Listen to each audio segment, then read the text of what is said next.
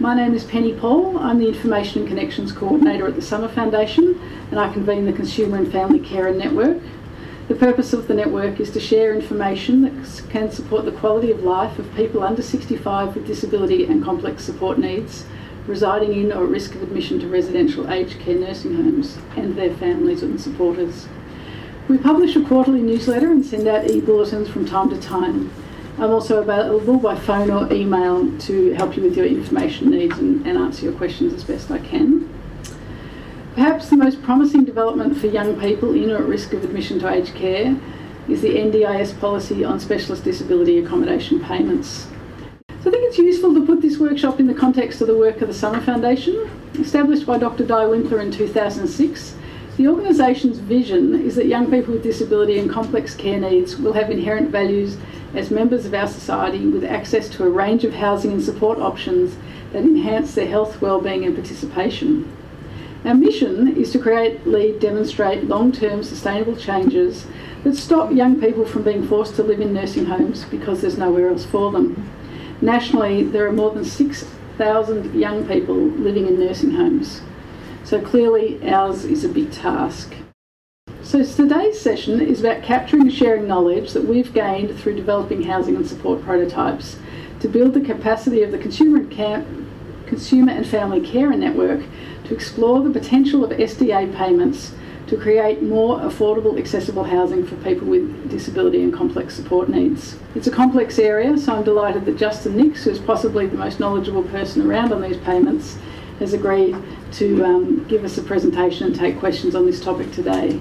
Thanks, Penny, and big thanks to Penny for organising and facilitating today.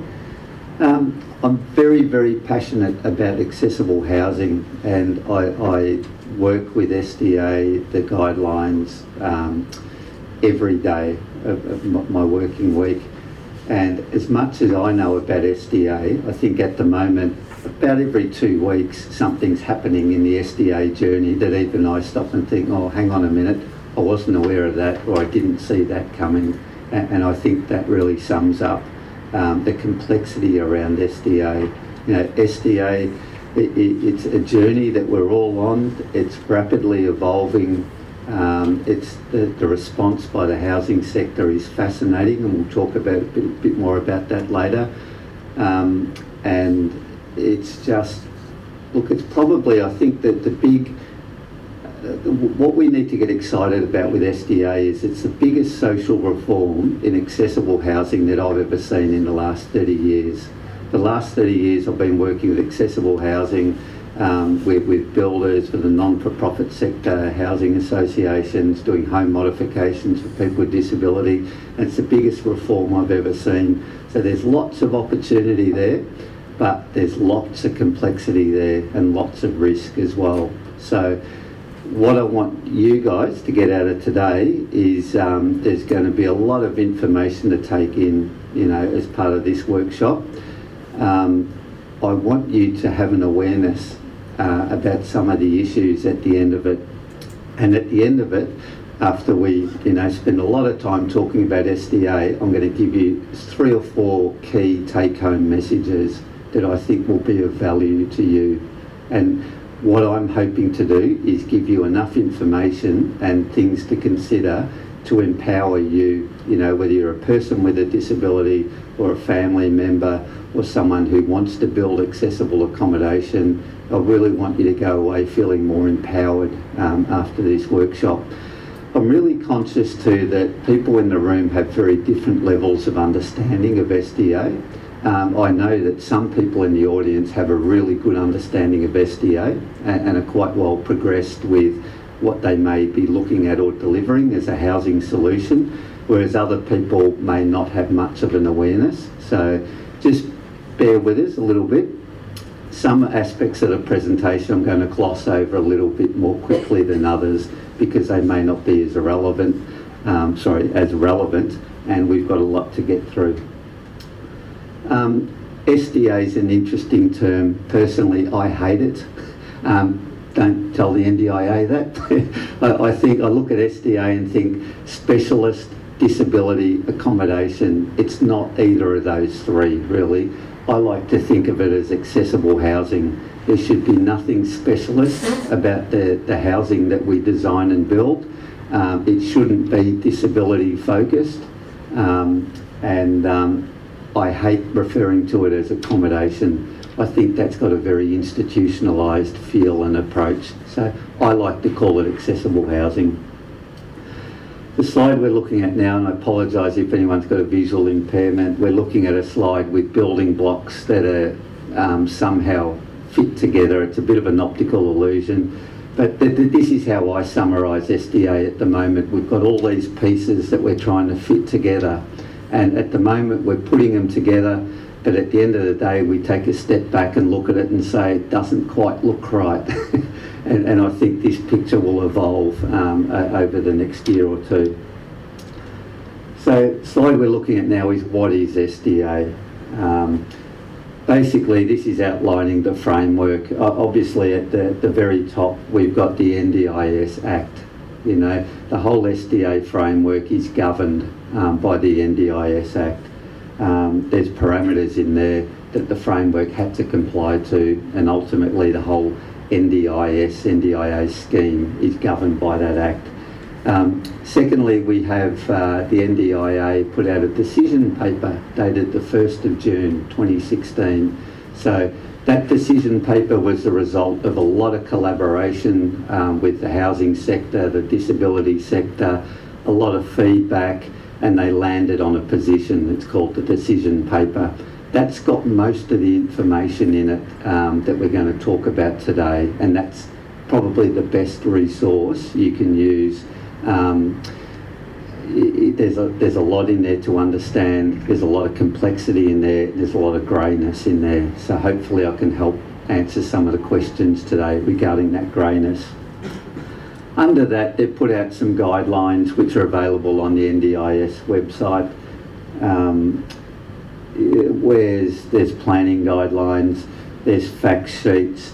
The SDA rules is interesting. We're still waiting for some more rules to come out around the scheme, and we haven't seen all of those as yet. Basically, specialist disability accommodation is funding for housing for approved participants who require specialist housing solutions and have high support needs. That's the wording of the NDIA, and we're all fascinated by that wording. And I think someone asked the question, well, what is the criteria? You know, am I eligible for SDA?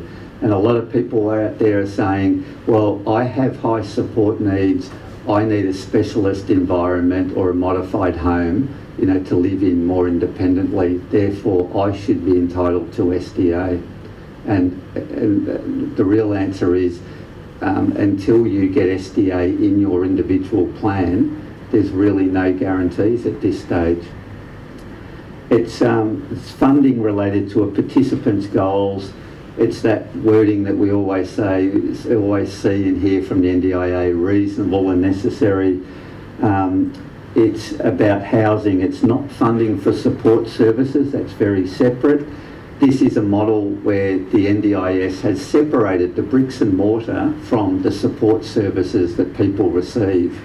And as we all know, a big problem in the past has been people with disabilities have resided in accommodation where the owner of the accommodation also delivers support services, and that's been problematic because if you weren't happy with the support that you were receiving, quite often you had no other choice but to find different accommodation.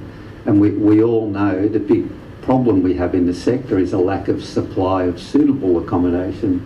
Therefore, choice was very limited.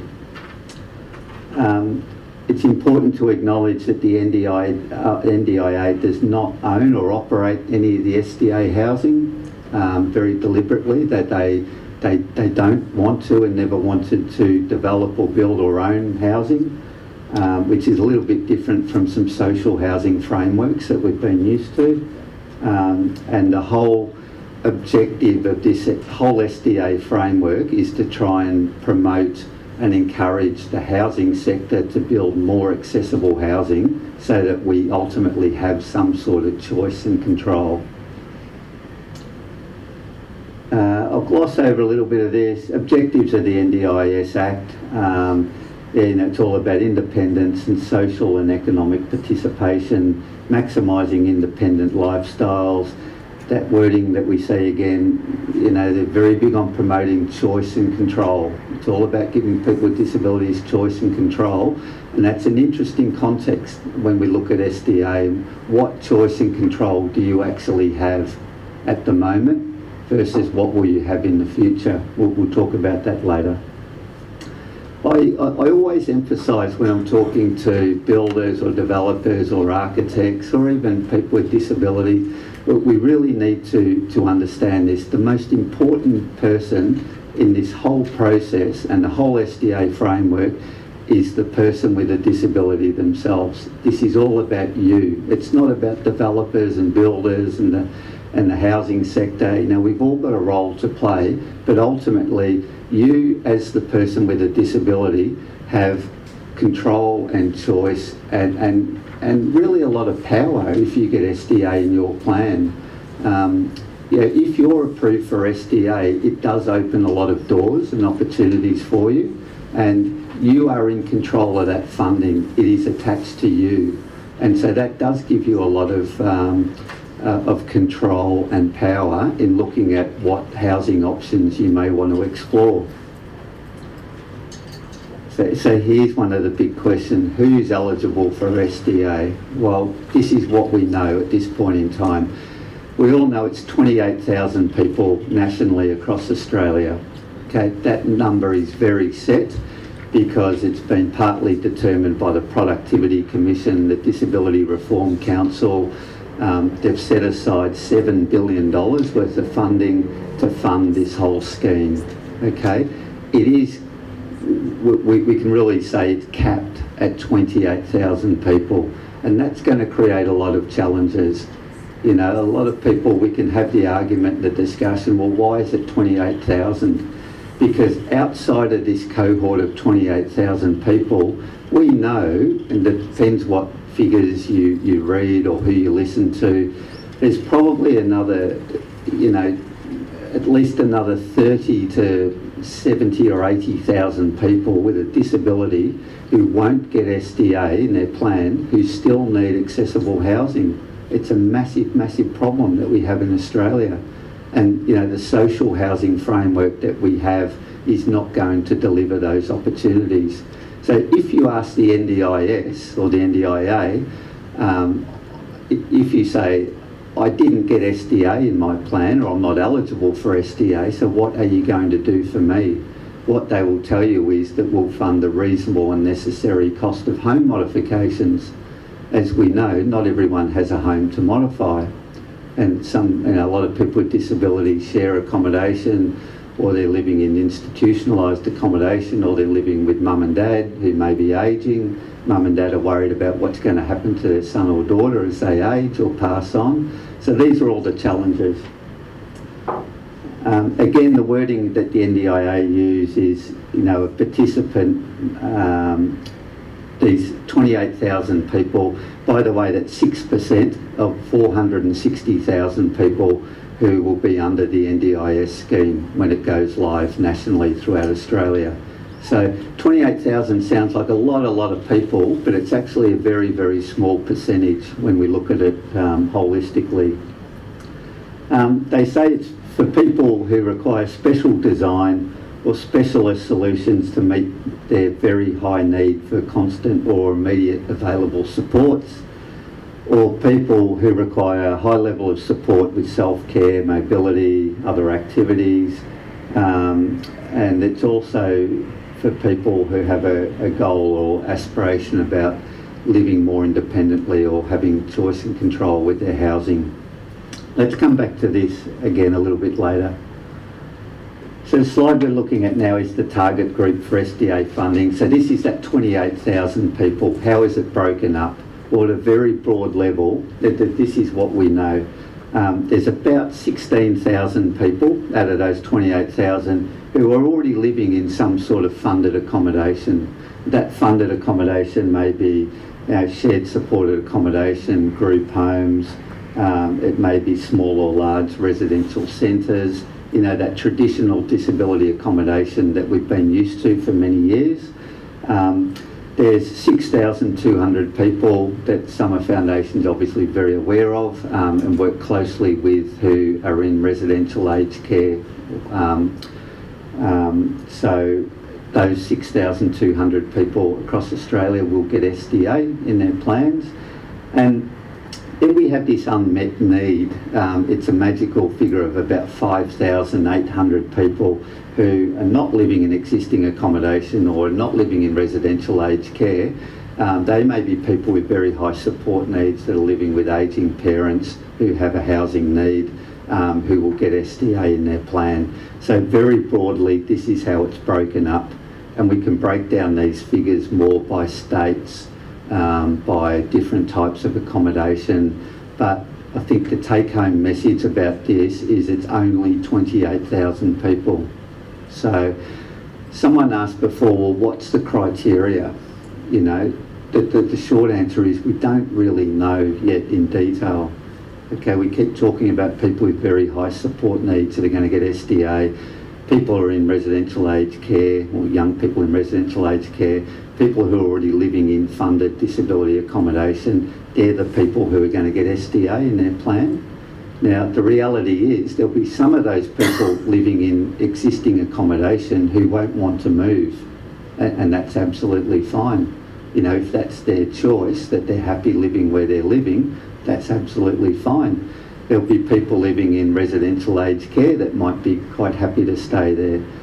There'll be a lot of them that'll get SDA in their plan, and it'll be an amazing opportunity to look at other options that they previously, you know, didn't have. So it's an interesting breakup. I pose this question: where do I want to live if I've got a disability? And I think some of these questions are really, really important, because if you get SDA in your plan, you know, it's one of the first questions I think you should ask yourself. And when I say where do I want to live, I'm not talking about just geographically or what area I want to live. It's also what type of housing, you know, what do I call home? What's important to me? And I think there's a lot of emphasis with SDA accommodation on being well connected to the community. We all know that. We all know that regardless of whether you've got a disability or not, if you're well connected to the community, it's convenient, you might be more happier, you know, there's just an efficiency there if you're well connected to the community. And that means different things to different people. So for some people it may be, I want to live here in Box Hill, for example, because I've got a great informal support network and my families and friends are here. It might mean this is where my formal support network is, and I've got great carers as part of my program, and so therefore I don't want to lose them, and so I want to continue living here. It might mean close proximity to, you know, I want to live somewhere where it's convenient for me to walk to a shopping centre, and I know that that shopping centre is very accessible, it's air conditioned, it's got banks, it's restaurants, it's got a supermarket, so that's very high on my list as a priority. It might mean I like getting out, and catching public transport is important to me, so I want to be in close proximity to transport. So it might, you know, this means different things for different people. Now, in an SDA context, and we'll come back to this, it's the response that we're seeing from the housing sector. I think it's taken a little bit of convincing for them to convince them that they should be building good accessible accommodation that is well connected to the community. Because what I've heard developers say to me is, hang on a minute, you're telling me I should be building next to the railway station and a shopping centre. That comes at a cost. That's going to cost a lot for me to buy land there or to build. And I can buy land 5 kilometres out of the city, and it's going to cost me half of the amount. Now, as an SDA provider, I'm still getting the same payment, so why should I? And it's, you know, it's so we're starting to really challenge the housing sector in the way that they think about some of these factors and issues. And what I say to them is, well, if you choose to build accommodation that's not well connected to the community, the people who you want to reside in your dwellings, who are going to provide you with that funding stream, are not going to decide to live 5 kilometres out of town. If there's choice, they're going to choose to live in accommodation that is better connected to the community. The other question is, what does home look like for me? And again, this means different things to different people. One thing I really want to stress is, and I'm sure most people would agree with this, home does not have to be an institutionalised environment, and it should not be an institutionalised environment. Unless a person is very happy living in that environment, and they might be living in a more institutionalised type environment now, that's totally fine. But I think housing options for people with disability, in the past we've delivered accessible housing very poorly in Australia, and I think we've been very guilty of not involving people with a disability in the design process and working out what they really want in a home. We've made a lot of assumptions, with different building standards, and, I'm thinking what we know, what is important for people with disability. So home, for me, may be an independent living option, and it may be an apartment. It may be a unit, a villa, or a townhouse, or it may be my own house, because I want a bit of privacy, I want a bit of space, I want to have my son or my daughter live with me, or my partner. So it means different things for different people. What I think we have to get our head around with SDA is that there are different living options that this framework promotes and facilitates. So the wording I've used on this slide of apartment, unit, villa, townhouse, house, that's the sort of wording that the SDA paper uses and talks about. Now, it may not be independent living that I choose or want. It might be a shared living option. It might be a house where I'm happy to live with someone else who has a disability, or I'm happy to share my house with a friend, or family who don't have a disability. Or it may be a group home. So there's this cultural shift at the moment where the NDIA, are very vocal about saying we don't want to see more group homes built under the SDA framework in the future. There's an expectation that the amount of group homes that we have in the community will diminish, and they've put some things into the framework to try and discourage people from building and developing group homes. One of the more controversial things is capping the maximum amount of people who live with a disability who live under the one roof of 5. This framework does not allow larger group homes to be funded or built. And that there's a lot of unhappy providers out there in the sector who own and manage and group homes with more than 5 people. We're all very familiar with those. Now, that type of accommodation will continue to be funded for anywhere up to 10 years, and so those sorts of group homes that we have under this framework, those people need to make a decision about what they do with those group homes. Some people are very happy to live in a group home and still want to build that sort of model, which is absolutely fine. So if I get SDA in my plan, what are my options? And I think this is a fundamental aspect of SDA which everyone needs to understand. The framework is an affordable rental model, and that's what it started out to be, is that to encourage the supply of accessible housing in the community and give me, a person with a disability who has SDA in my plan, to choose to rent a house or somewhere to live at an affordable rent. So we all know that the biggest barrier for a person with a disability accessing suitable housing in the community is, the obvious one is there's a lack of choice out there, that there's not a lot of houses that are accessible, but it all revolves around affordability. You know, most people with a disability can't afford to build their own house, they can't afford to buy their own house, and they can't afford a market rent, even if they're lucky enough to find an accessible house. So this whole framework is designed to allow me with a disability to go and rent a house in the community and pay affordable rent. However, a lot of people don't realise that it also allows a form of home ownership as well. So that's a fundamental principle that we have to understand. I can rent an approved dwelling and pay affordable rent, but I can actually use this payment framework under the rules that we have to actually build my own home or own my own home.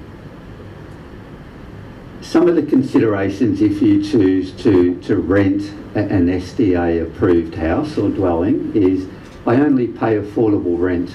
Okay, so the rent that I pay is capped at 25% of my disability support pension plus Commonwealth rental assistance if I'm eligible for that. Okay, and so I don't pay any more. So that makes it affordable for me to go and rent in the community. Now, the interesting thing about this concept is it doesn't matter where I choose to live in Australia, I still pay exactly the same amount of rent.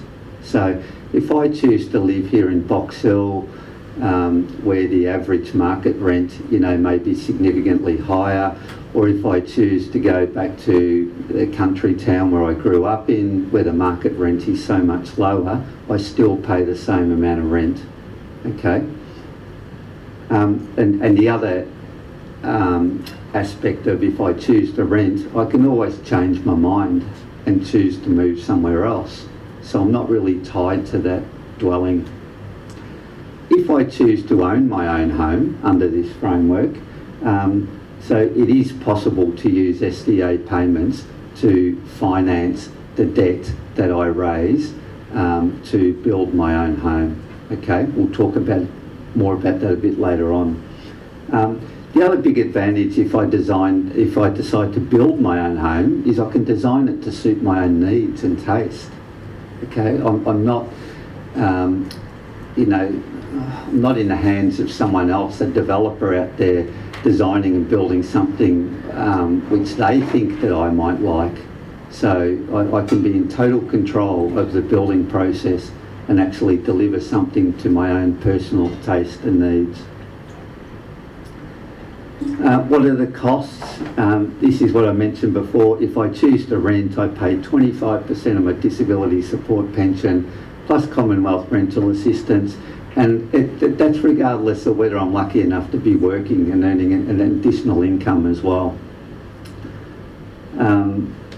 I have to pay for my utility costs, my gas, electricity and water wherever I live, and I have to pay for my daily living expenses, you know, food, same stuff that we all have to pay regardless of where we live. So a lot of people are sitting back there saying, okay, I have SDA in my plan, or I think I'm going to get SDA in my plan, but what are my options? What can I do? And this is the part I think that you can start to feel really empowered by. Now, unfortunately, at the moment, you're a little bit limited in your options if you want to go out there and choose to rent an SDA approved dwelling, because the fact is, we all know this, you know, the market hasn't responded yet to a point that we have a significant amount of choice. So the whole objective of SDA is to try and balance that supply and demand problem that we have in the community. We all know that there's a massive demand out there for good accessible housing. There's not much supply. It's going to take a little bit of time for this SDA framework and the housing sector to catch up. Okay, and I think that the projections that the NDIA put out there they were saying that because of this marvellous incentive and this framework, the housing sector is going to respond by building 500 to 900 new houses that are SDA approved across Australia every year for 10 years. That's basically the projections that they put out there. And I can tell you that's not happening. And it's probably not going to happen. So my own personal opinion is that the expectations of the NDIA and the government are probably not going to be met with the framework that we're seeing at the moment. Now, what they've said they're going to do is after 3 years, they're going to have a look and review about how has the housing sector responded to this. How many SDA dwellings have we approved? How many have been enrolled? Okay, so they are going to review it. And what they say in the decision paper is they're going to review it, and based on the response from the housing sector, they may decide to make changes, okay, which is really interesting because a lot of developers that I talk to out there say, oh, hang on a minute, that means that the government might withdraw all of this funding. And how are you going to guarantee that if I commit to financing and building apartments or an SDA dwelling for someone, who's going to guarantee the payments? And we all know that can't guarantee anything that the government say or do or put in place. It can change very quickly. What I can say is that the government are very aware that if they don't fully implement this whole SDA framework and get all this, increase the supply of accessible housing, they've got a much bigger problem on their hands. Because in theory, what it means is, 10, 15, 20 years down the track, they're probably going to be paying a lot more money to support people with disabilities because they're not living in good accessible housing. So no one can guarantee this. They say it's a 20-year investment horizon, or the payments are, going to be available for 20 years, but there's no guarantees. So the optimistic response of the review is that in 3 years' time, they look at the market response and they say, wasn't quite what we had hoped, or, the numbers are quite down, and they may actually increase the payments. So we'll all wait and see what happens. So if we look at the housing sector, and when I talk about the housing sector, I'm talking about volume builders, I'm talking about small builders, I'm talking about for-profit developers, and I'm also talking about housing providers in the not-for-profit sector, like housing associations and housing providers, because the fact is, really, anyone can be an SDA provider. Mum and dad can be an SDA provider. I can be an SDA provider. Even a person with a disability who has SDA in their plan can be a provider. So who's responding? What's happening out there? It's really, the response is interesting. The non-for-profit sector, like the Summer Foundation and a lot of housing providers out there, are going to deliver good SDA options, good accessible housing. We're already seeing that. The problem we have is a lot of these projects, like the Hunter project that most of you would be familiar with up in Newcastle, those sorts of projects take 3 years to deliver. There's a lot of time and work that goes into a project like that. From at the point where a developer says, I'm going to build a block of apartments or a cluster of units, they have to go through a design or feasibility process. They have to get development approval from council. Typically, you'll get local neighbours and objecting to a proposal, so that, draws out the process. Then they've got to tender it, they've got to get a builder, and once the builder starts on site with a significant project, it may take another 18 months to actually build. So all of these things take time, and that's why we're not seeing a lot of, we're seeing a response for SDA, but a lot of the response, a lot of the work that's happening at the moment is not going to be delivered for another couple of years, unless people are building smaller scale options like single dwellings or a group home or projects that are quicker and easier to build. And a question that you have to ask yourself is, do I want to rent? Do I want to wait and see what opportunities come up in my area? Or do I want to take control a little bit more and actually build my own house or use the SDA payments to finance my own project? Because that is very possible to do. Forget about the title of this slide, which says opportunities for home ownership. Think about it as what are the advantages or disadvantages of SDA, so maybe rental or home ownership.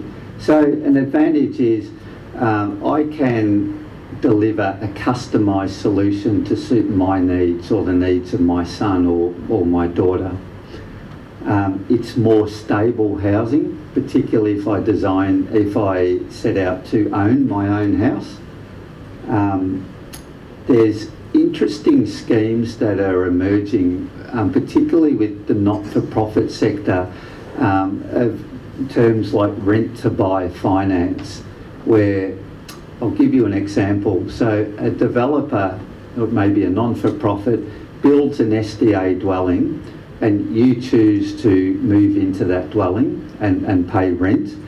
You may have the capacity, because it's an affordable rent, to actually pay a little bit more. So there's providers offering partial ownership, where you might pay additional payments and you're actually getting some equity in the house over time. So we're starting to see some of these more innovative options that are becoming available to people with disabilities. The SDA framework offers a really good return on investment. We'll talk about that later, about the payments. Some of the disadvantages, currently there's no mechanism that I'm aware of where if I've got SDA in my plan and I want to live in Box Hill, wouldn't it be nice if I could go onto a database that's publicly available and see who's building SDA in Box Hill? When is it going to be finished? Is it an apartment? Is it a group home? If I'm a developer building SDA, wouldn't it be nice if I can put my project, my opportunity on that database, and I've got a vacancy risk if I'm choosing to build SDA, and then have people with disabilities who have been approved for SDA approach me saying, I'm really interested in your development that you're doing, and just start to engage with that person. Wouldn't that be wonderful? We don't have that at the moment. We will see that, okay? So we've got this problem with matching at the moment. We've got people with a need who are getting approved. We've got developers and builders thinking this is a great opportunity.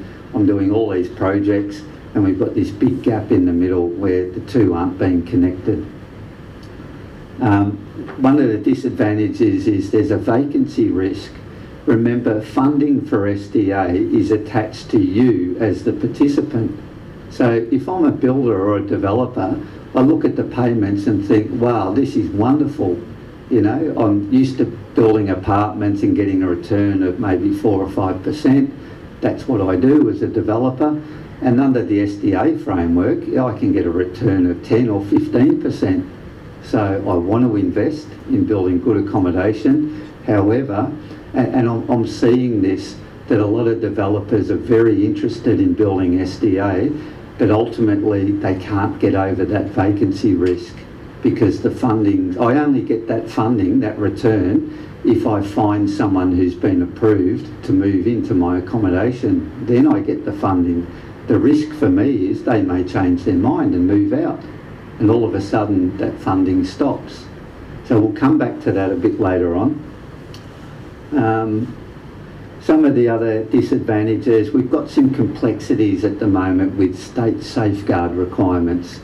Come back to that as well. An example of that is you know, in the SDA decision paper, it says, if we'll talk about compliance later and what an SDA compliant building or dwelling is, but they say the NDIA are going to develop national safeguard requirements in 2018. Okay, that's fine, but we don't have them at the moment. So there's a couple of sentences in there in the paper that say, until we do that, just comply with existing state safeguards requirements at the moment. Now in Victoria, those state safeguard requirements are compliance with DHHS capital development guidelines. If anyone's aware of those, what they are basically additional and quite onerous fire safety requirements.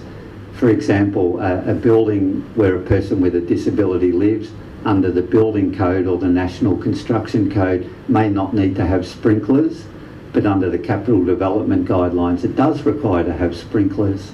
So there are additional requirements. The trouble is there's a lot of developers and people who aren't aware of that at the moment, and so that's going to catch a few people out. Bank valuations is an interesting one, okay? So if you're a person or a family member, you're a person with a disability or a developer, and you want to build SDA accommodation, it comes at an additional cost. We'll talk about this later as well when we look at compliance. So, you know, we talk about Platinum Plus, you know. So if I'm a builder and I'm going to build a 3-bedroom house in Werribee, for example, it might cost me $300,000 to build, right? If I'm going to build an SDA dwelling, it might cost me $400,000 to build, because I've got to maybe put sprinklers in it, I've got to put wider doors, bigger bathroom, all of that sort of stuff. Now, there's an issue with getting finance from the finance sector, because it's very difficult to go to a bank manager and say, look, I want to build a house, there's this great SDA framework at the moment, here's the paper, gives you an amazing return. You know, if I do an apartment, I'll get $100,000 a year. But ultimately, the banks will look at it from the point of view that I don't care how much extra it costs you to build that dwelling, I'm only going to value it as the $300,000 house. And I don't care how much return you're potentially going to get, because there's a big vacancy risk there.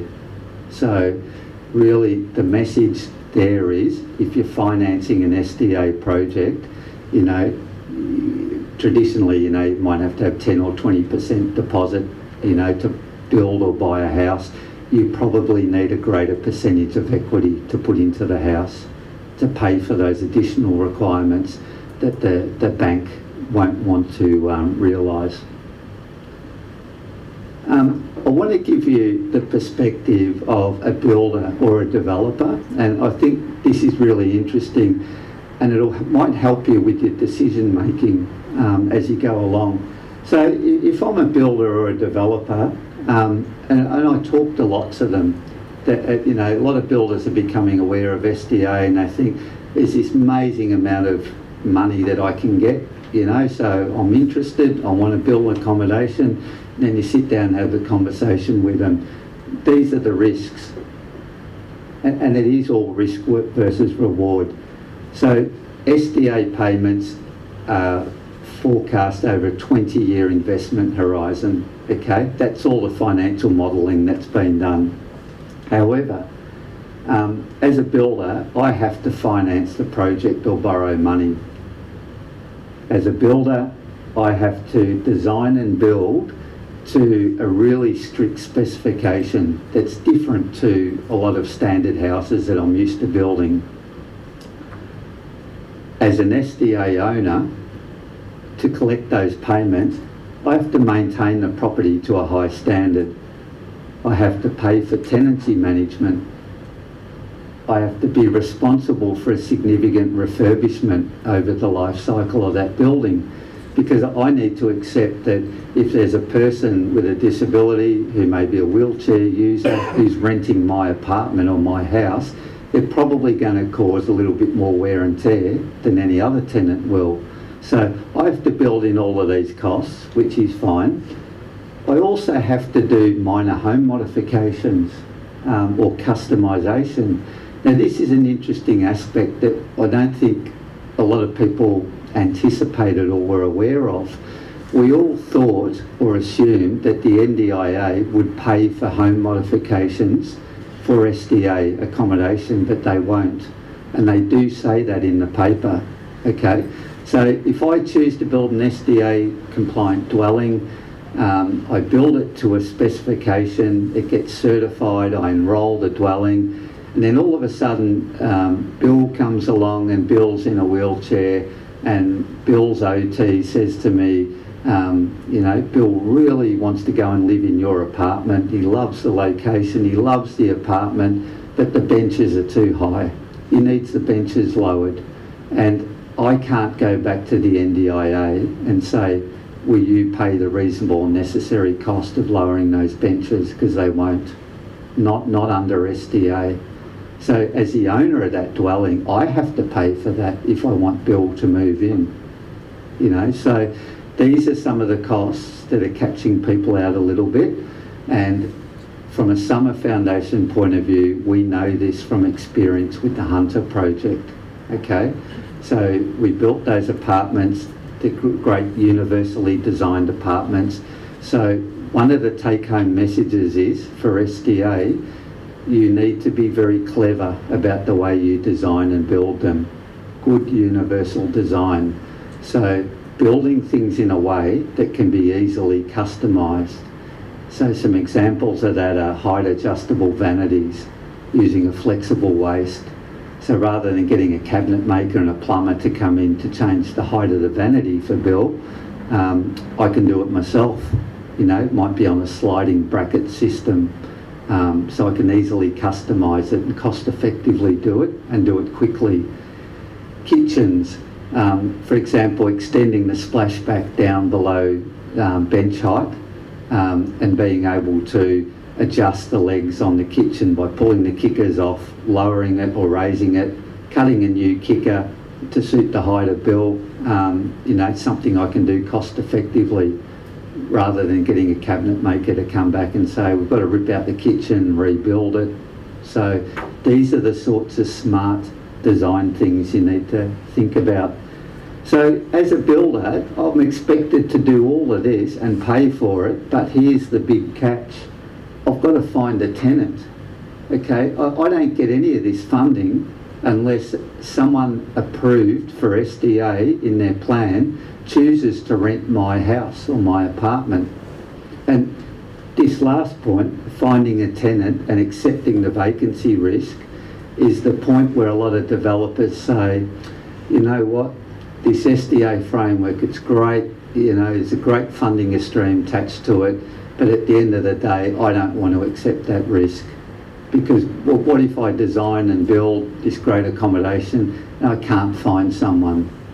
Then I don't get any money. And so my only option is to return that property back to the mainstream rental market where I'm going to get a lot less return. Now, there's a flip side to all of this, obviously. What I say to those builders and developers is that we can mitigate all those risks, okay? First of all, build in a location that's well connected to the community, because people have choice and control, and many years down the track, when we get a greater supply of SDA accommodation, you know, people are going to choose well-located housing versus housing that's not well located. So it comes back to my point before, you know, be prepared to put extra money into an apartment or a house or a group home that's well located in the community, because that'll help mitigate your vacancy risk. If possible, know who I'm building for. And this comes back to that matching the supply and demand in the community. If I'm a builder or a developer and I can go into a database and see, wow, in Box Hill there's 15 people with SDA who want to live in Box Hill, okay? Versus in Werribee there's only 2 people on the database, you know? That helps me mitigate my risk by choosing to build in Box Hill versus Werribee. I'm just using places as an example. Promote my SDA opportunity. If I'm a builder or developer and I want to build SDA accommodation, I should promote it as much as possible to attract people. Do a good job of marketing it. Connect with disability advocacy networks and say, I'm building these great apartments in Box Hill. Can you promote it in newsletters or on websites and get people to come and talk to me. Be a good landlord. And, once you find someone who's been approved for SDA to move into your building, treat them with respect, look after them, be a really good landlord. Because if you're not, once we get a greater supply of SDA accommodation, people have choice and control just to move out and find somewhere else. Maintain the property to a high standard. If I'm living in a building and I'm constantly battling with the landlord to say, look, this is broken, or the walls need painting, or I've really worn out the carpet, and the owner says, well, bad luck, I'm going to be more, inclined to want to move. Provide great tenancy management. Above all, I think this is a really big one. Build a home, build an environment that's not institutionalised and is very home-like. And we'll look at some photos and some examples of that.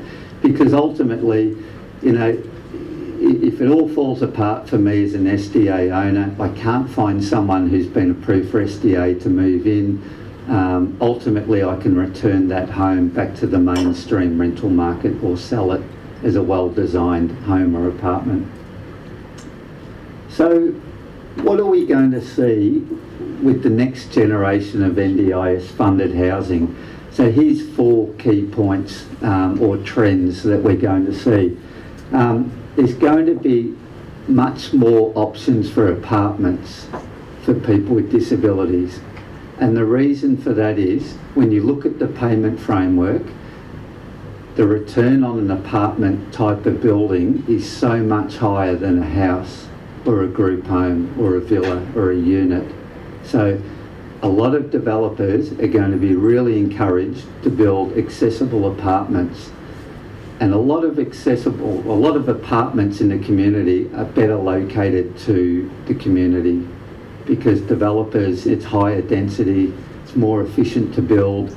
They build them in well-located areas because of town planning requirements say you can, and they're not built in greenfield areas or in back blocks. The accommodation won't look too specialist. Housing is provided separately from support. The two have deliberately been broken, as we've discussed. And the design is for independence, and it's well located in the community. What types of housing can be SDA? We've already spoken about this.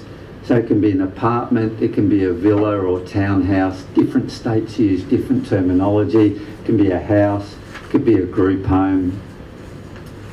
Now let's have a look at some examples and just break it up a bit by looking at some pictures. So this is a picture of the Summer Foundation's Hunter Apartments, or the Newcastle project, which it's referred to. This is a 110 apartment development, well located in the community.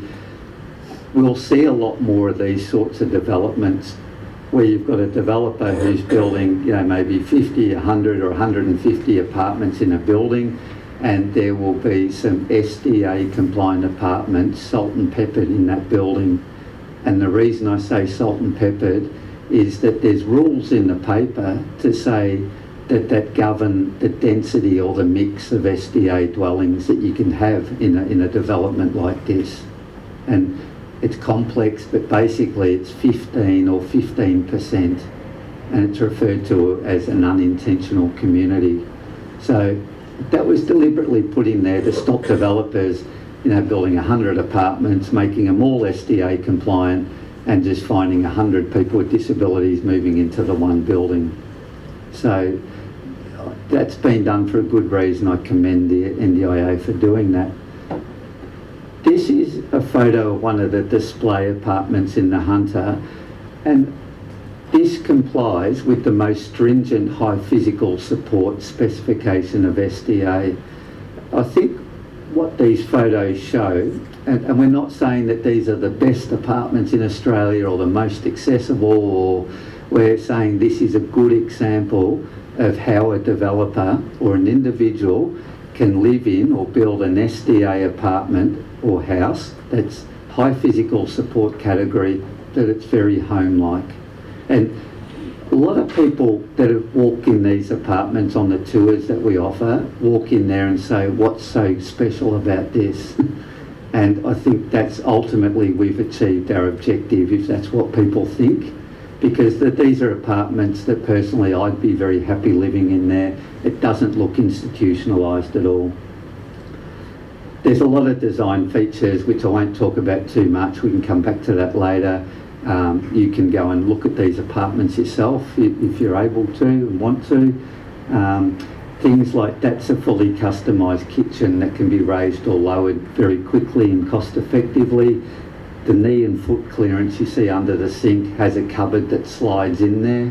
So if there's someone living in there that's not a wheelchair user and they don't need that space, put the cupboard in, it looks like a more conventional kitchen. Height adjustable bench there, which is really practical for a lot of people. You can move it to different parts of the apartment, you can adjust the height.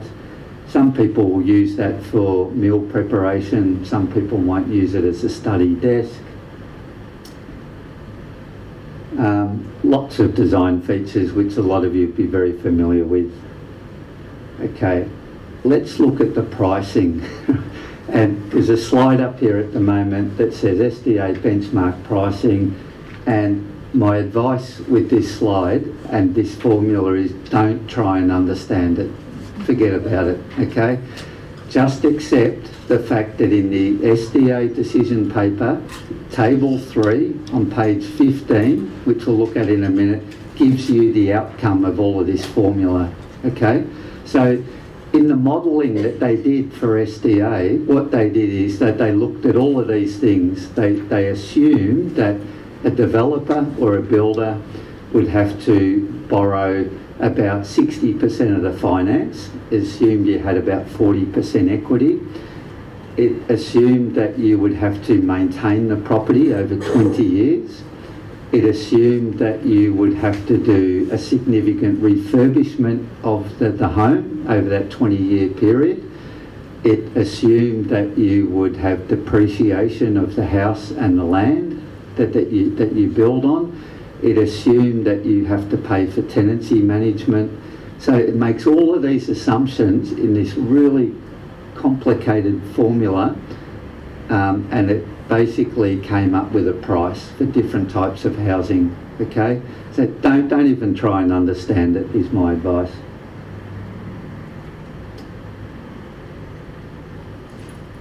Okay, so we've just gone through 3 slides of the formula.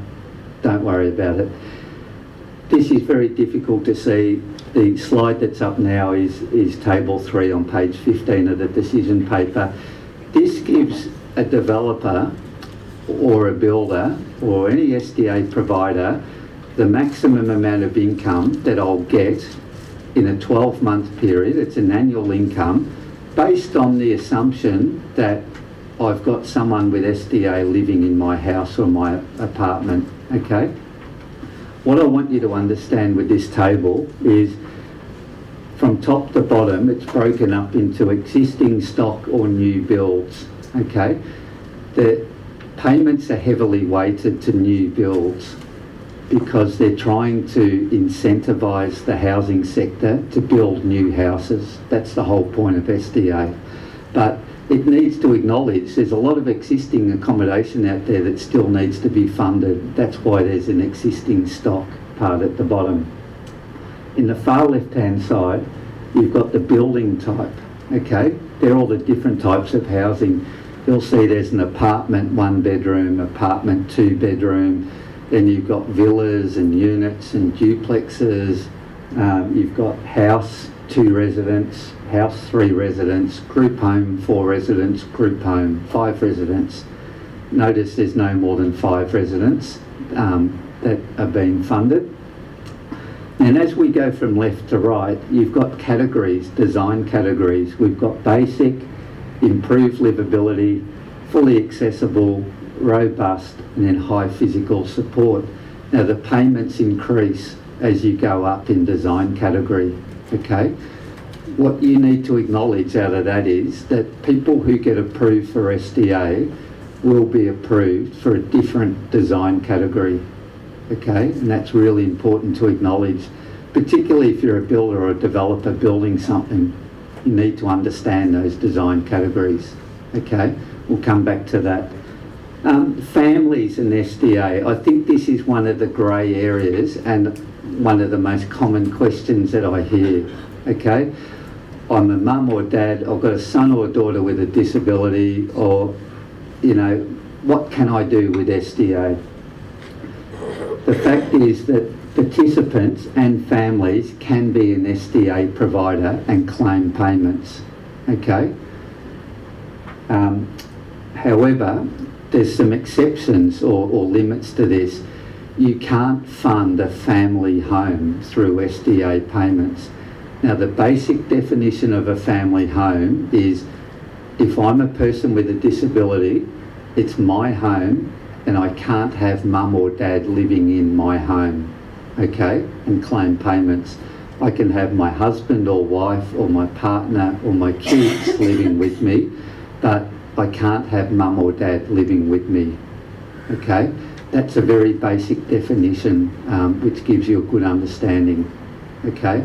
So they won't fund a family home, but it could be my family home. There's some resources that are available on the NDIS website. I won't go through them all. There's some, look, just get on the website, have a look. There's certain fact sheets and explanations of SDA that are available. I want to just spend 5 minutes on compliance, because obviously when I sit down with architects or builders or developers, what is compliance for SDA? And I think you guys need to understand this as well. So where the NDIS landed on this, they said SDA homes have to be compliant with either silver level or platinum level of Livable Housing Australia. Livable Housing Australia is a set of design guidelines for accessible housing in Australia. They're not legislative requirements. They're not called up under the Building Code of Australia. They're voluntary guidelines. Now, these came out, I think, 6 or 7 years ago now, and it was an initiative by the government that said we want more accessible housing in Australia. Let's put out these guidelines and let's make them available to the housing sector to follow. And if you build a compliant silver, gold or platinum house, we'll give you an accreditation. And as a builder, you can promote that. Now, the reality, what actually happened is we didn't see hardly anyone building to these requirements because it was only voluntary. The only way we're going to increase accessible housing outside of the SDA framework is to legislate it into the building code to make people and builders do it. And that's a whole other issue. So what the NDIS did, they said we're going to adopt the silver category, the not too onerous requirement, and the very high platinum category. And we're going to add some plus requirements onto there as well.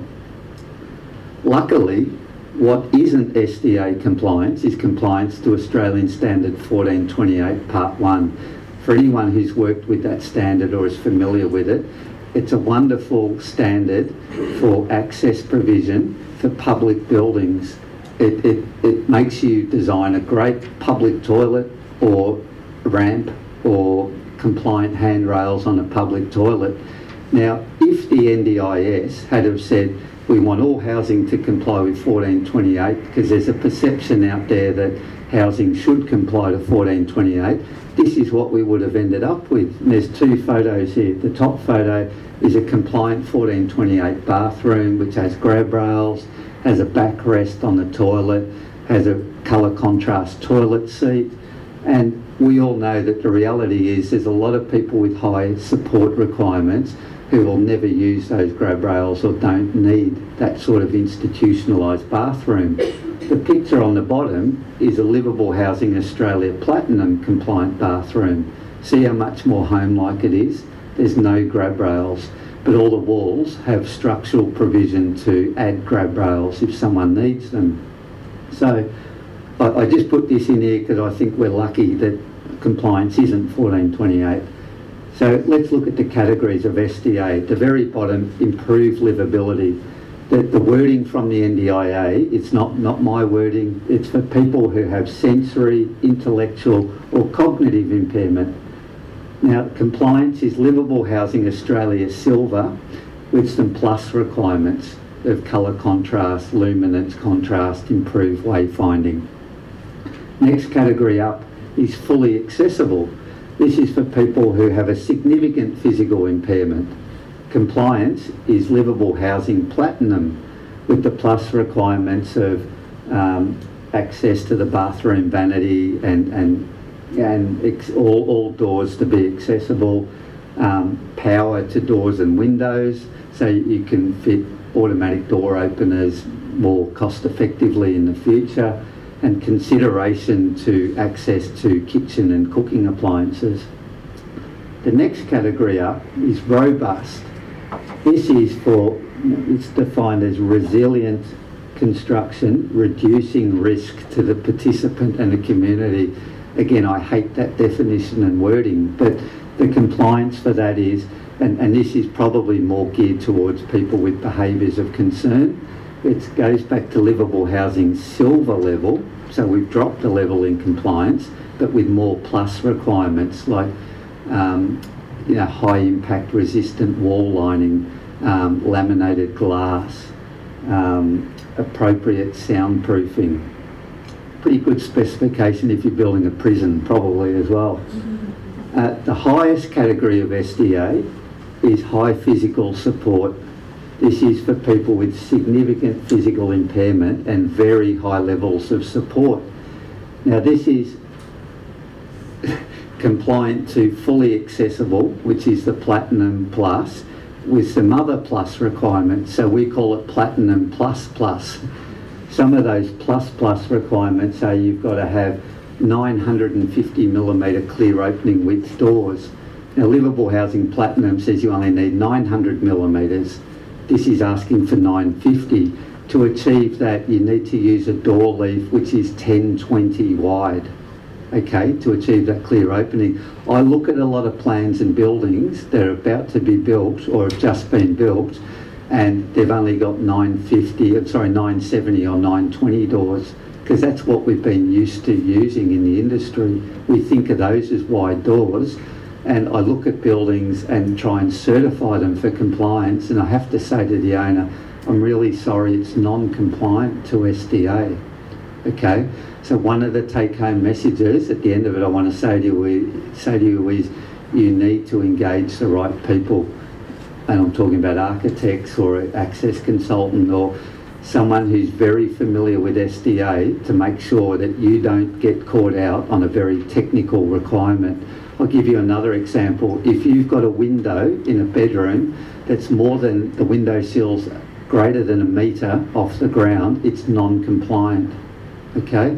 So again, it can be an amazingly accessible home or an apartment, but these little technicalities will catch you out.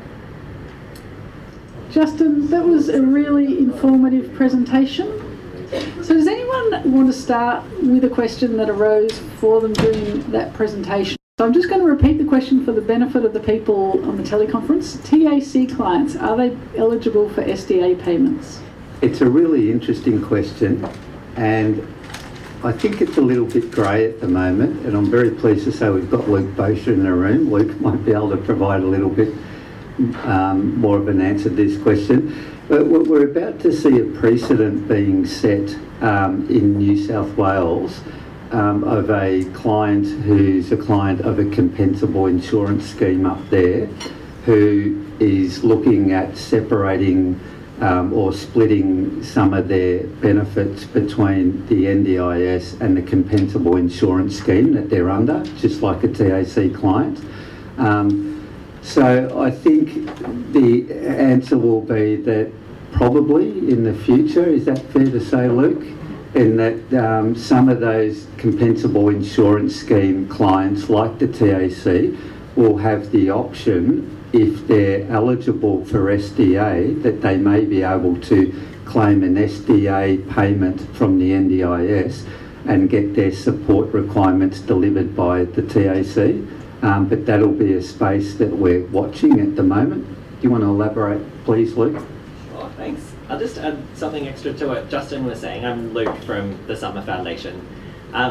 So it will be really interesting to see what happens in the Hunter, where there's a compensable recipient who doesn't have housing funded in their package, but from their compensable scheme, but could potentially get it funded by the NDIS. I think the only thing I wanted to add was just that in general, you can become an NDIS participant if you're also a TAC client or a lifetime care and support client. But the way the NDIS sees it is that they expect that you'll pursue all your avenues for compensation and then just come to the NDIS for any extra needs you have.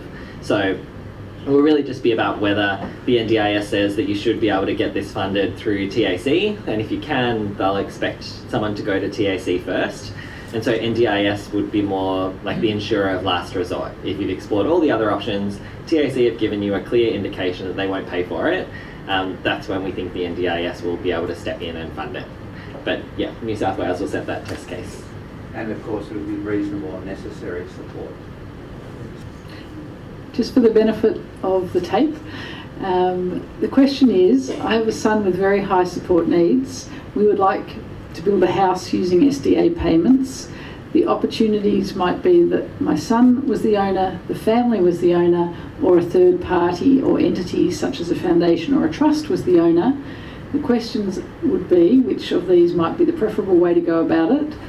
If my son became the owner and picked up the SDA payments, would those payments affect his disability support pension?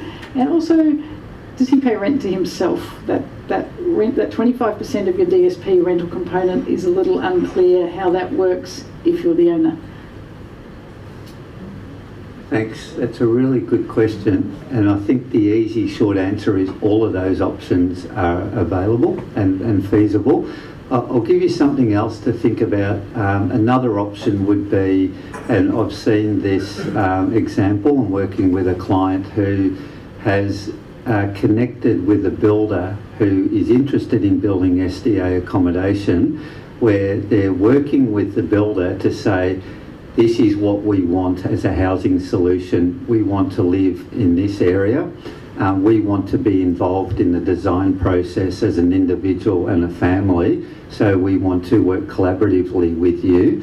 So in that scenario, the advantage is the builder or developer is financing the project and you're not having to find the finance, with the understanding that when that dwelling's finished, that your son or your daughter or yourself would move in, and then the builder or the developer is able to claim the SDA payments as the owner of the dwelling. So that's another combination which is certainly possible as well. In regard to rent, the 25% of DSP that we talk about, they refer to as reasonable rent contribution. So that's a capped amount, that 25% of DSP plus Commonwealth rental assistance. If, as a family, you built your own dwelling for your son or your daughter, or your son or daughter built their own dwelling, you obviously could choose whether to charge them rent or not, and you probably wouldn't. If I built a dwelling for myself, if I had a disability, I'm not going to charge myself rent, obviously. So what I'm entitled to is the SDA payment component that comes from the NDIS, which is still a significant amount of money. I think the reasonable rent contribution, 25% of DSP plus CRA, works out to be about $7,500, $8,000 a year, Luke, roughly. So the majority of the money is coming from the NDIA. As far as the tax implications and the income, I'm certainly not an expert by any means from a financial point of view. I don't think that the SDA payment would affect the disability support pension, Luke, I'm not sure. So don't quote me on that. I think that's something you would have to get very clear financial and tax advice on from an accountant or someone who could provide clear direction on that. There's been a lot of talk about SDA payments as an income stream, and is it taxable as an income, or is it a payment like a grant from the government that an entity or an individual is receiving? Again, I don't know the answer, and I think very soon we will quickly understand that issue as a result of precedents that are set and advice that people receive, which will be shared amongst the community. I think that tax implication is very important consideration, you know, what anyone would be doing, unless the developer, I suppose. Absolutely. I mean, yes, obviously the whole financial side of this and the tax implications is a huge consideration. I think anyone wanting to build SDA or claim SDA, or whether you want to build your own dwelling, that's something you'd have to get some very clear advice on from the right people. I'm sorry I can't answer that more specifically. Thanks for the question. It's quite a complex question. There's many components. I'll try and summarise it.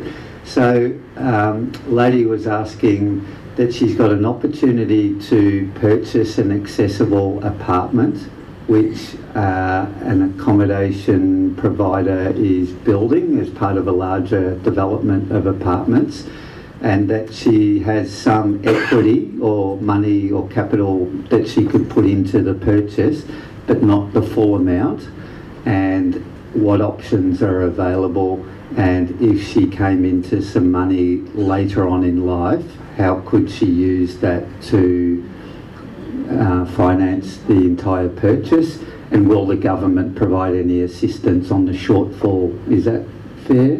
Right, so what the lady's saying is about a third of the finance would be borrowed from a bank, about a third would be her own money, and then there's that third that there's a gap or a shortfall, and so what are her options to finance that?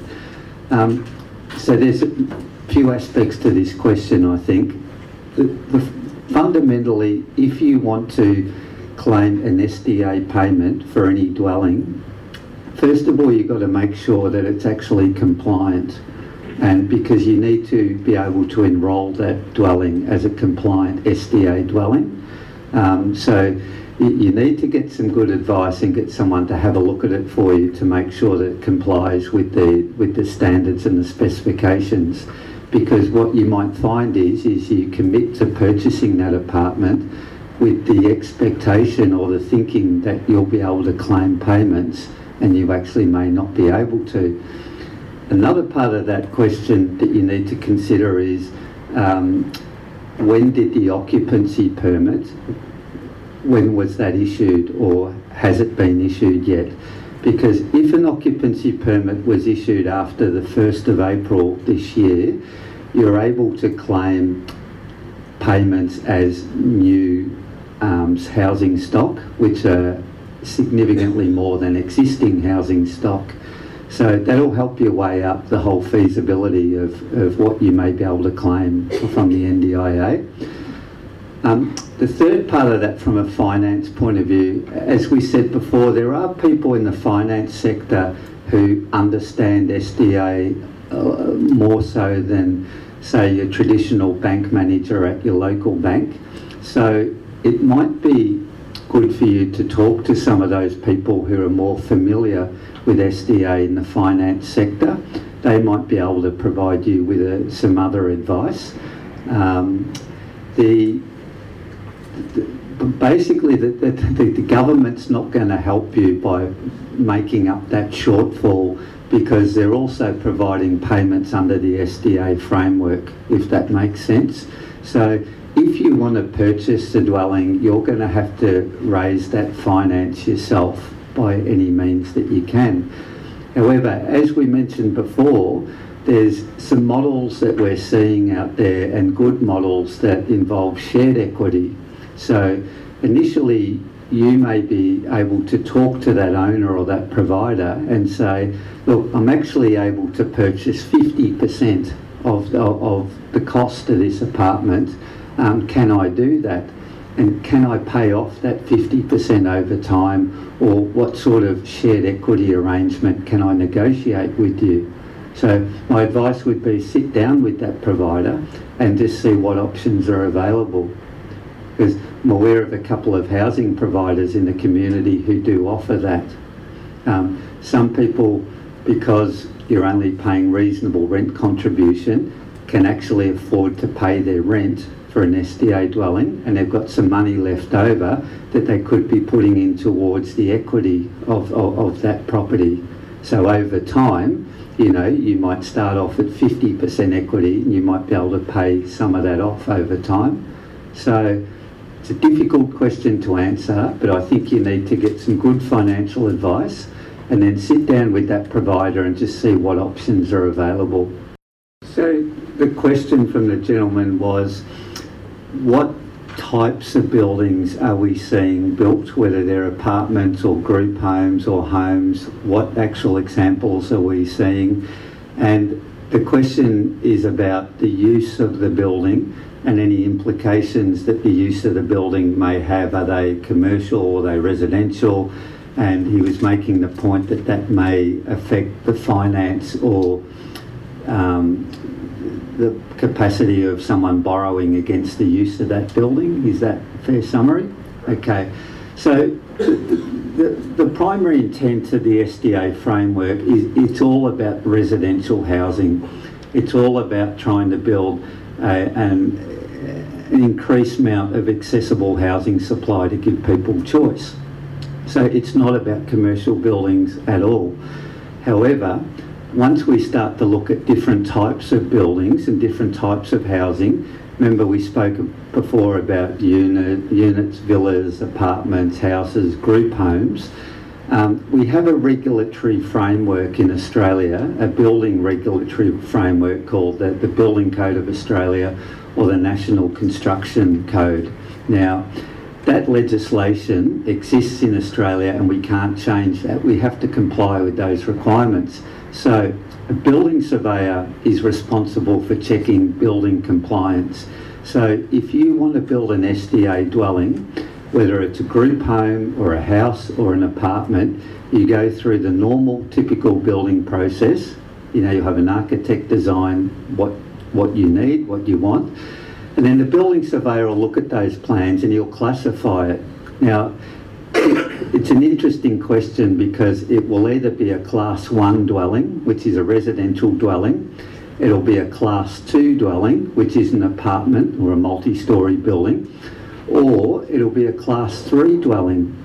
Now, under the definition of the building code, a Class 3 dwelling is a house for a number of unrelated persons for long-term or transient living who have a disability. Okay, so the regulatory requirements for a Class 3 building are a lot more stringent than a Class 1 or a Class 2, because the building code acknowledges you've got people with disability living under the one roof. So in the context of a group home, it's probably going to be a Class 3 building, okay? So that's going to introduce our things like sprinklers and, you know, parts of travel within the dwelling. And you have to comply with all those because that's the regulatory framework that we have. So I'm not sure if I'm answering your question properly, but the point I'm making is there's different types of housing. We've got regulations that apply to different types of housing. From a finance point of view, financiers and banks may look at a group home very differently than they would a standalone dwelling or an apartment, because the way that they will look at it is from a risk point of view. You know, if someone defaulted on the mortgage, then what's their ability to recoup the cost of that dwelling? Now, if it's a group home, it's a little bit more specialised. So you're right to finance a Class 3 building, that financier may require more equity be put into that sort of building as opposed to an apartment or a standalone dwelling. So the NDIA have defined these in the decision paper, and it's an interesting point because I get some people coming up to me and they show me a plan of a couple of units on a block of land, okay? And they say to me, I'm building these apartments. And you say to them, no, actually they're not apartments, they're units. And they say, no, they're apartments because if I call them apartments, I get $100,000 a year. If I call them units, I get $40,000 a year. I'm just making those figures up. But what the NDIA have done in the decision paper is that they've defaulted back to the building classification that the building surveyor determines. So no building surveyor is going to classify those units on a piece of land as a Class 2 because they're not. Okay, so that's designed to try and stop people saying, oh, I've got apartments. It's, I'm calling them apartments where they're actually units. So when you look at the building types in the decision paper, you'll see a table with all the types of dwellings down one side, and it'll actually give the Building Code of Australia classification of the building. But further to that, we mentioned before about the state safeguard requirements and the additional things that you may have to put into those buildings. They're above and beyond what the building code says. So in Victoria, I mentioned the capital development guidelines that you have to comply with as a safeguard requirement. So the building code may not require sprinklers, for a standalone house, but you need to be careful because, you may actually have to put sprinklers in. So you really need to get good compliance advice when you're designing and building. So the question was about family homes, and can a separate dwelling be built or placed on the same title or piece of land as a family home? And the short answer is yes, it can. Okay, so there's some requirements and rules in the decision paper. There's really nothing stopping multiple dwellings being on the one title or parcel of land, as long as each of those dwellings comply with all the requirements. And one of the requirements is that to enrol a dwelling under the SDA requirements, it has to, as a minimum, have a kitchen, a bathroom, a living area, a bedroom, and an entrance. Okay? So it has to have all those features to be classified as a dwelling. Then you would look at the additional compliance requirements for the design category. Is it silver, is it platinum, has it got the plus requirements? But the short answer is there's nothing stopping a mum or dad building a separate dwelling, like a granny flat or a unit out the back on their own land for their son or daughter and enrolling that dwelling. So the question was, in the state of Victoria, we have some planning restrictions and requirements around dependent persons units, and so we might have an example where someone builds a dependent person's unit in their backyard, enrolls it as an SDA dwelling and claims SDA payments. What happens if mum or dad move or sell the property? What implications does that have? I think that's a really complex answer, and you'd have to look at it on a case-by-case basis. I don't know. It would have to continue to meet all the requirements that the NDIA say, and as long as it's meeting those requirements still, I couldn't see why the SDA approved participant residing in there couldn't continue to claim the payments. A related question to that is, what happens if I build an SDA dwelling and I'm the owner and I have a participant living in my dwelling? Can I sell the dwelling? Can I sell the apartment?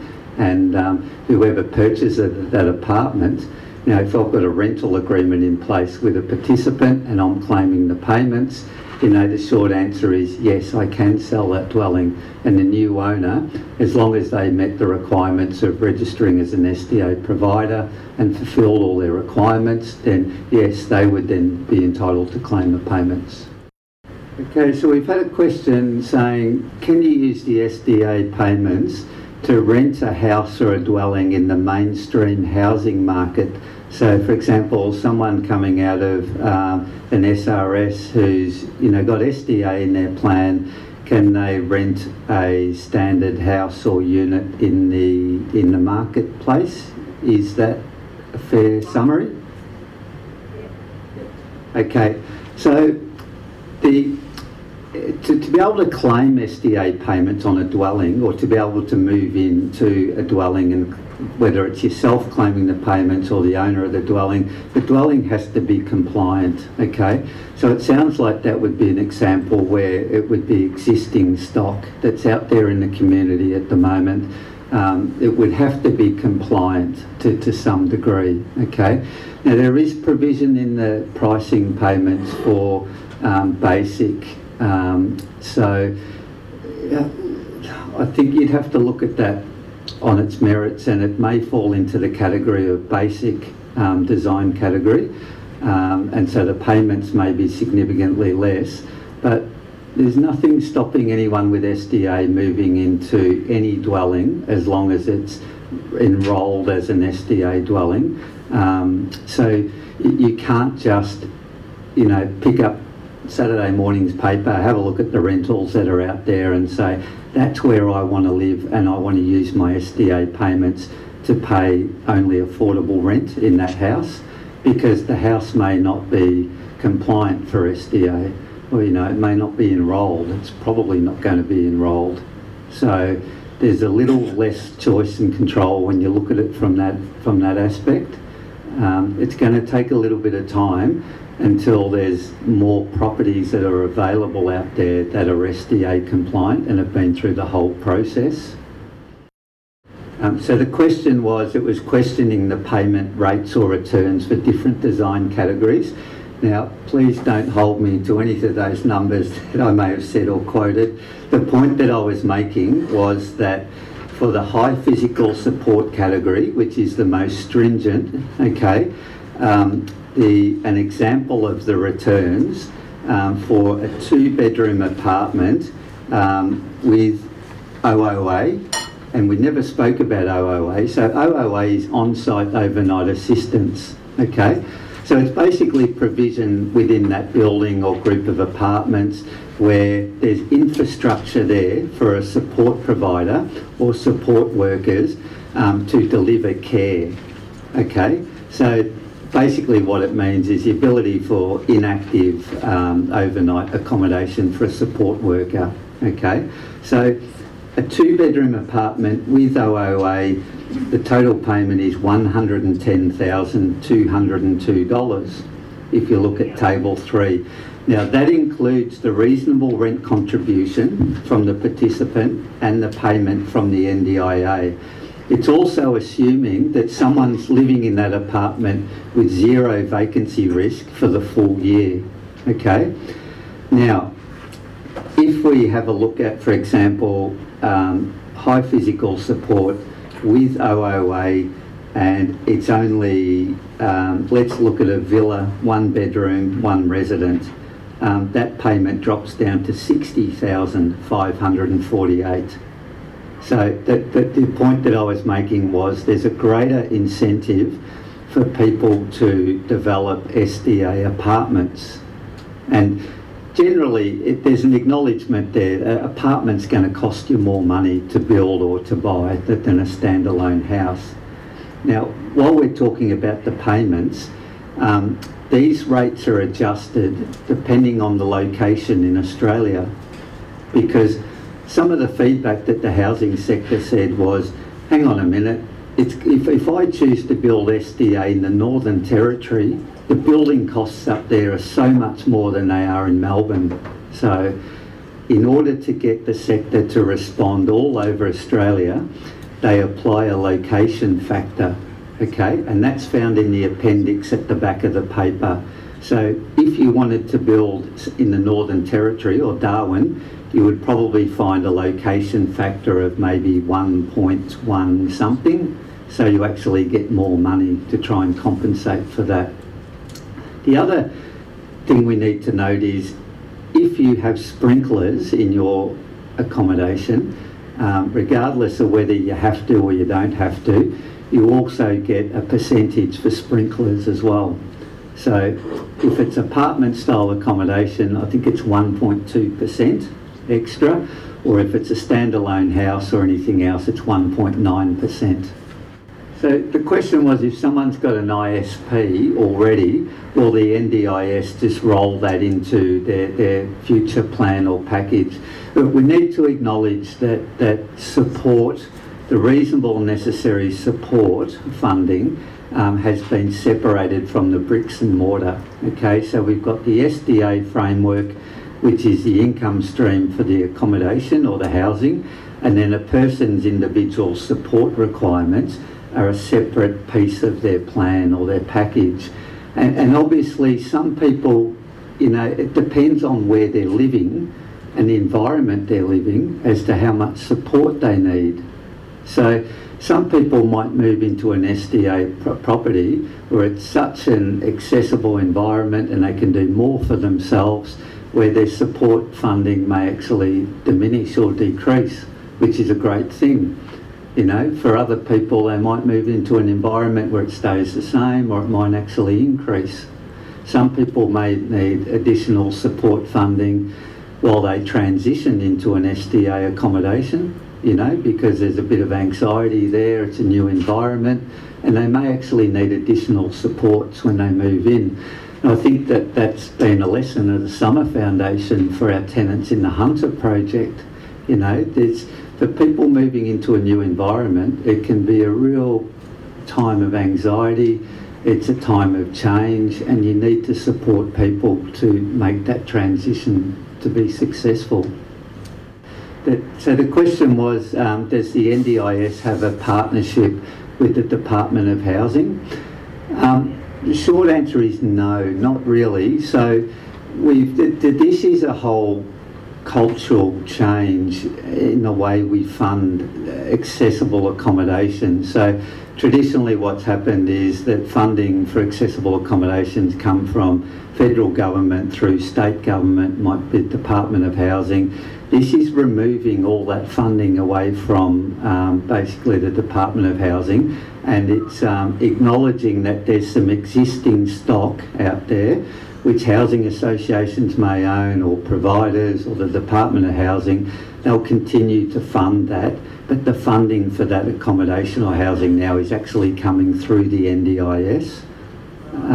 So again, we've got to remember the funding's attached to the participant. That's the biggest change we're seeing. You know, this is a massive shift in the way we've been used to funding disability accommodation. It's all attached to the participant.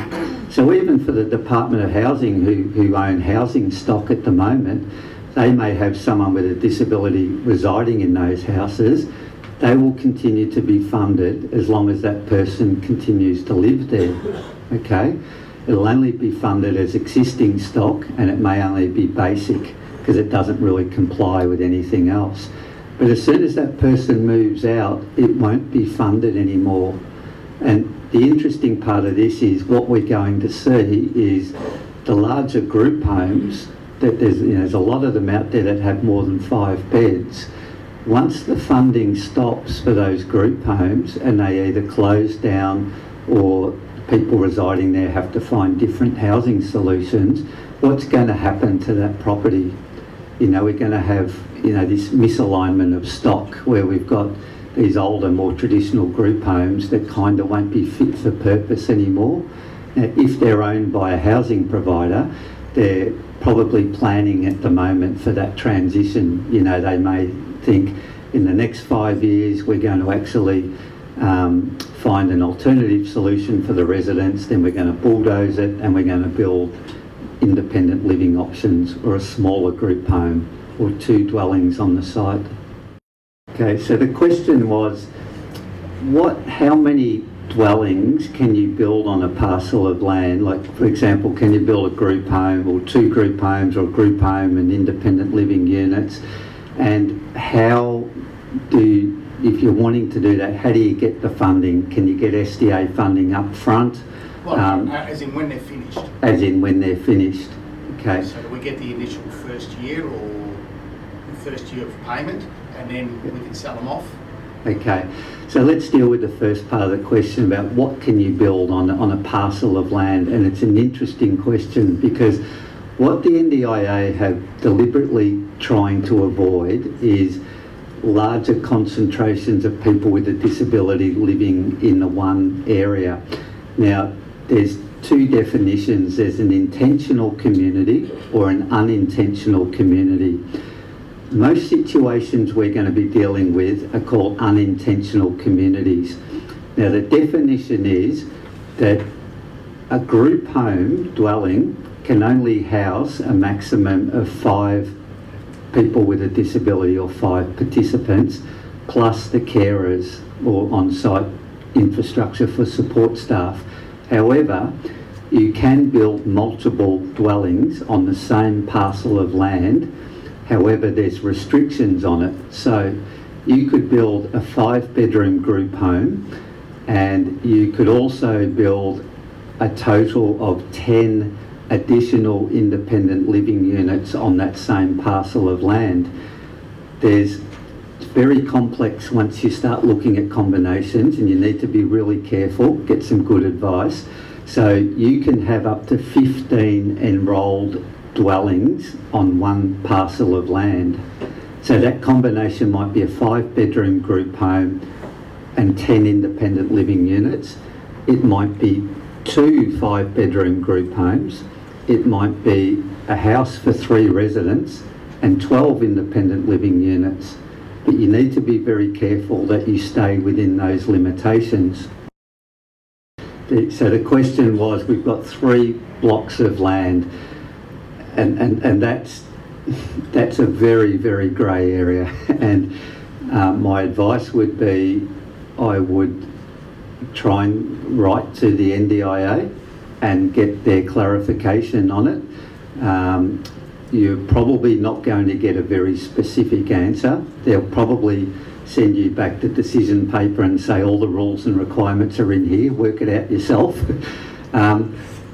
Technically speaking, if you have different titles or parcels of land, I think you could deal with each individual title within the rules on their own merits. Technically speaking, it's probably not the intent of the framework, but I would get some good advice regarding that. Now, with regard to the payments, or when can you sell them, when do you start getting the payments, there's several things that have to happen, okay? You have to design and build a building, and you have to have an occupancy permit. Now, the date of that occupancy permit is really important, because if it's after the 1st of April this year, you're going to get payments for new housing stock, okay? So when you go to enrol that dwelling with the NDIA, they're going to ask you for some bits of information. They're going to ask you questions like, what design category does it comply to? They're going to ask you, does it have sprinklers? What's the street address, so we can work out the location and apply a location factor. They're going to ask you, does it comply with state safeguard requirements? So you're going to answer all these questions, and you're going to provide some documentation to them, and then they're going to accept that dwelling as an NDIA SDA enrolled dwelling, okay? Now, no one's going to get any payments, no owner of that dwelling, until the first night that someone moves in, okay? So you can't claim any payments until someone's living in that dwelling, okay? Now, initially, if you build a group home and you have one person move in, say next week, you're going to start getting payments for one resident of that 5-bedroom group home. As people progressively move in, you'll get the payments for those people. The day that someone chooses to move out, the payment stops. Now, my understanding is that as a provider, you can claim these payments monthly, okay? So the NDIA, when you register that dwelling, they're going to ask you questions like, give us your bank account details, so they can do that transfer of payments. The the SDA payments may actually go through the participant in some cases, okay, because they're in control, it's their money, so the participant would be passing on the SDA payment and paying their reasonable rent contribution. As an owner, your question was at what point can we sell that dwelling, whether it be to a parent or someone with a disability. You can sell that dwelling at any point in time, as long as you have a title for that property, for that dwelling, okay? So the requirements for selling a dwelling are no different to any other house in the community. And whoever becomes the owner has to enrol themselves as an NDIS or as an SDA provider to enable them to claim that payment. So, and I'm seeing many examples of that model that you're talking about, where people and developers or builders with great social outcomes in mind, you know, are taking on some of that risk and financing projects and designing and building accommodation and then passing it on or selling it to parents or a person with a disability. Yeah, and for some people with a disability, they want to live in a more intentional community or have that, you know, feeling of community amongst other residents living in that cluster or in that apartment or in that home. And that's totally fine. It's all about choice and control. I've heard of a lot of examples where parents have recently built housing for their son or daughter. They may have finished it a couple of years ago. They knew nothing about SDA. You know, had they have waited, sadly, for another couple of years, well, then they may have been able to claim more payments. They may be in a position to enrol that housing that they built for their son or daughter as existing stock if it complies. There's going to be lots of different scenarios that we become aware of.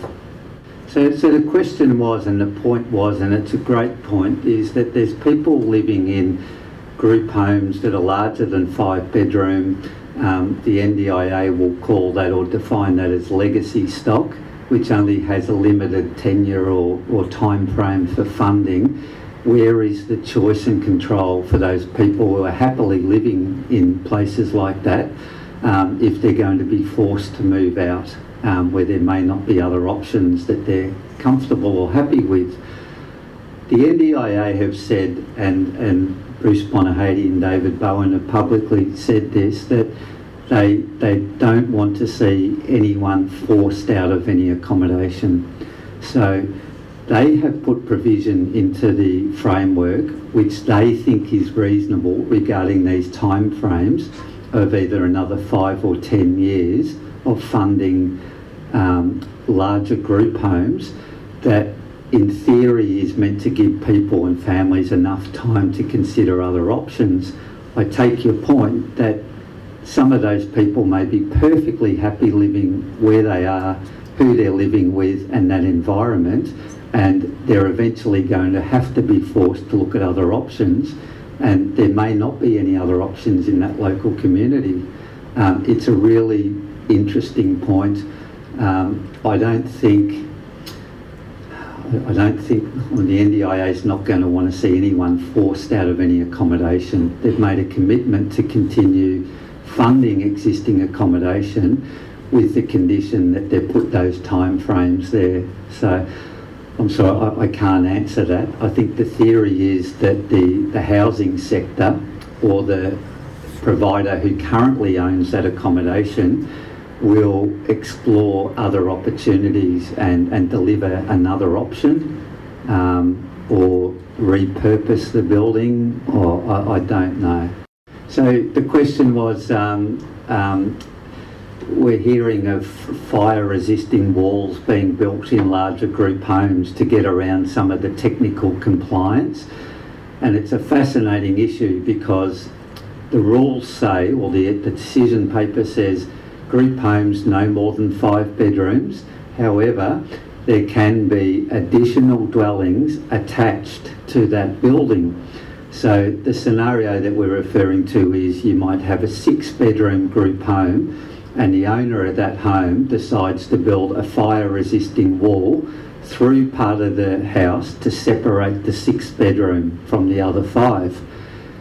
It's technically possible, and I have looked at a couple of plans recently where that is the intention. However, that 6th bedroom that you're separating has to have a kitchen, a living area, bedroom, bathroom and a separate exit. It has to be separated by a fire resisting wall to the rest of the accommodation. If you tick those boxes, it's technically compliant. Now, as a certifier, like I look at situations like that and I think clearly there's an intent to get around that requirement that's in the paper. I don't think it's what the NDIA want to hear or see. However, you can only certify and assess buildings with what you're presented with and the rules that govern them. So I think we will see that. And yeah, look, I'm not going to say that's right or wrong. You just have to comply with the rules. It's a really good question. So once a resident reaches the age of 65, do they still receive SDA funding? Yeah, okay. So short answer is yes, because anyone entering the NDIS scheme before the age of 65, becomes a participant and they're in the scheme for the rest of their life. The same rules will apply to SDA. So the short answer is yes. Okay, so the question was, do I have any advice for anyone to promote their chances of getting an SDA package or SDA as part of their plan? Yes, I do. So this is one of the take-home messages. I think we all have to be our own advocate, okay? There's rules that govern SDA, and ultimately it's the decision of the NDIA, the NDIS, to say you're an eligible participant or not. Now, from experience, I know that there's people who work for the NDIA at the moment. There's planners out there who don't have a good understanding of SDA at the moment because it's still quite new. Now, that's a little bit sad, but we all have to be our own advocate, and my advice would be the first opportunity you get to sit down with an NDIA or NDIS planner or anyone from the NDIS, you need to say, I know about SDA, I want SDA in my plan, am I eligible for it? I mean, there's absolutely nothing wrong with being your own advocate and putting it out there and asking the question.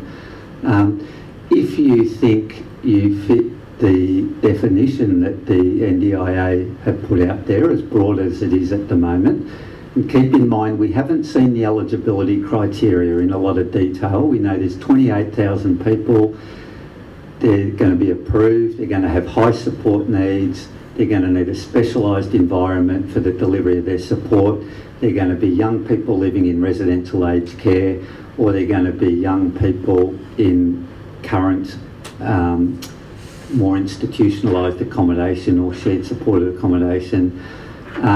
My advice is ask.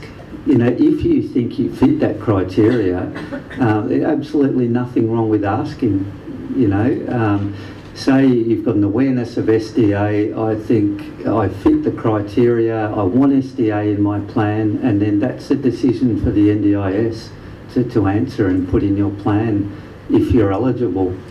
And it'll be fascinating to see what the more detailed criteria or definitions are, because I suspect that they're probably grappling with that a little bit at the moment. I think the point about being your own advocate is probably a good spot to end. I think that's the take-home message on the NDIS at the moment. And if in doubt, seek advice, ask around, talk to others, talk to your peers, go to every meeting you can, read everything you can, and ring us up. Thank you so much, Justin. That was just fabulous.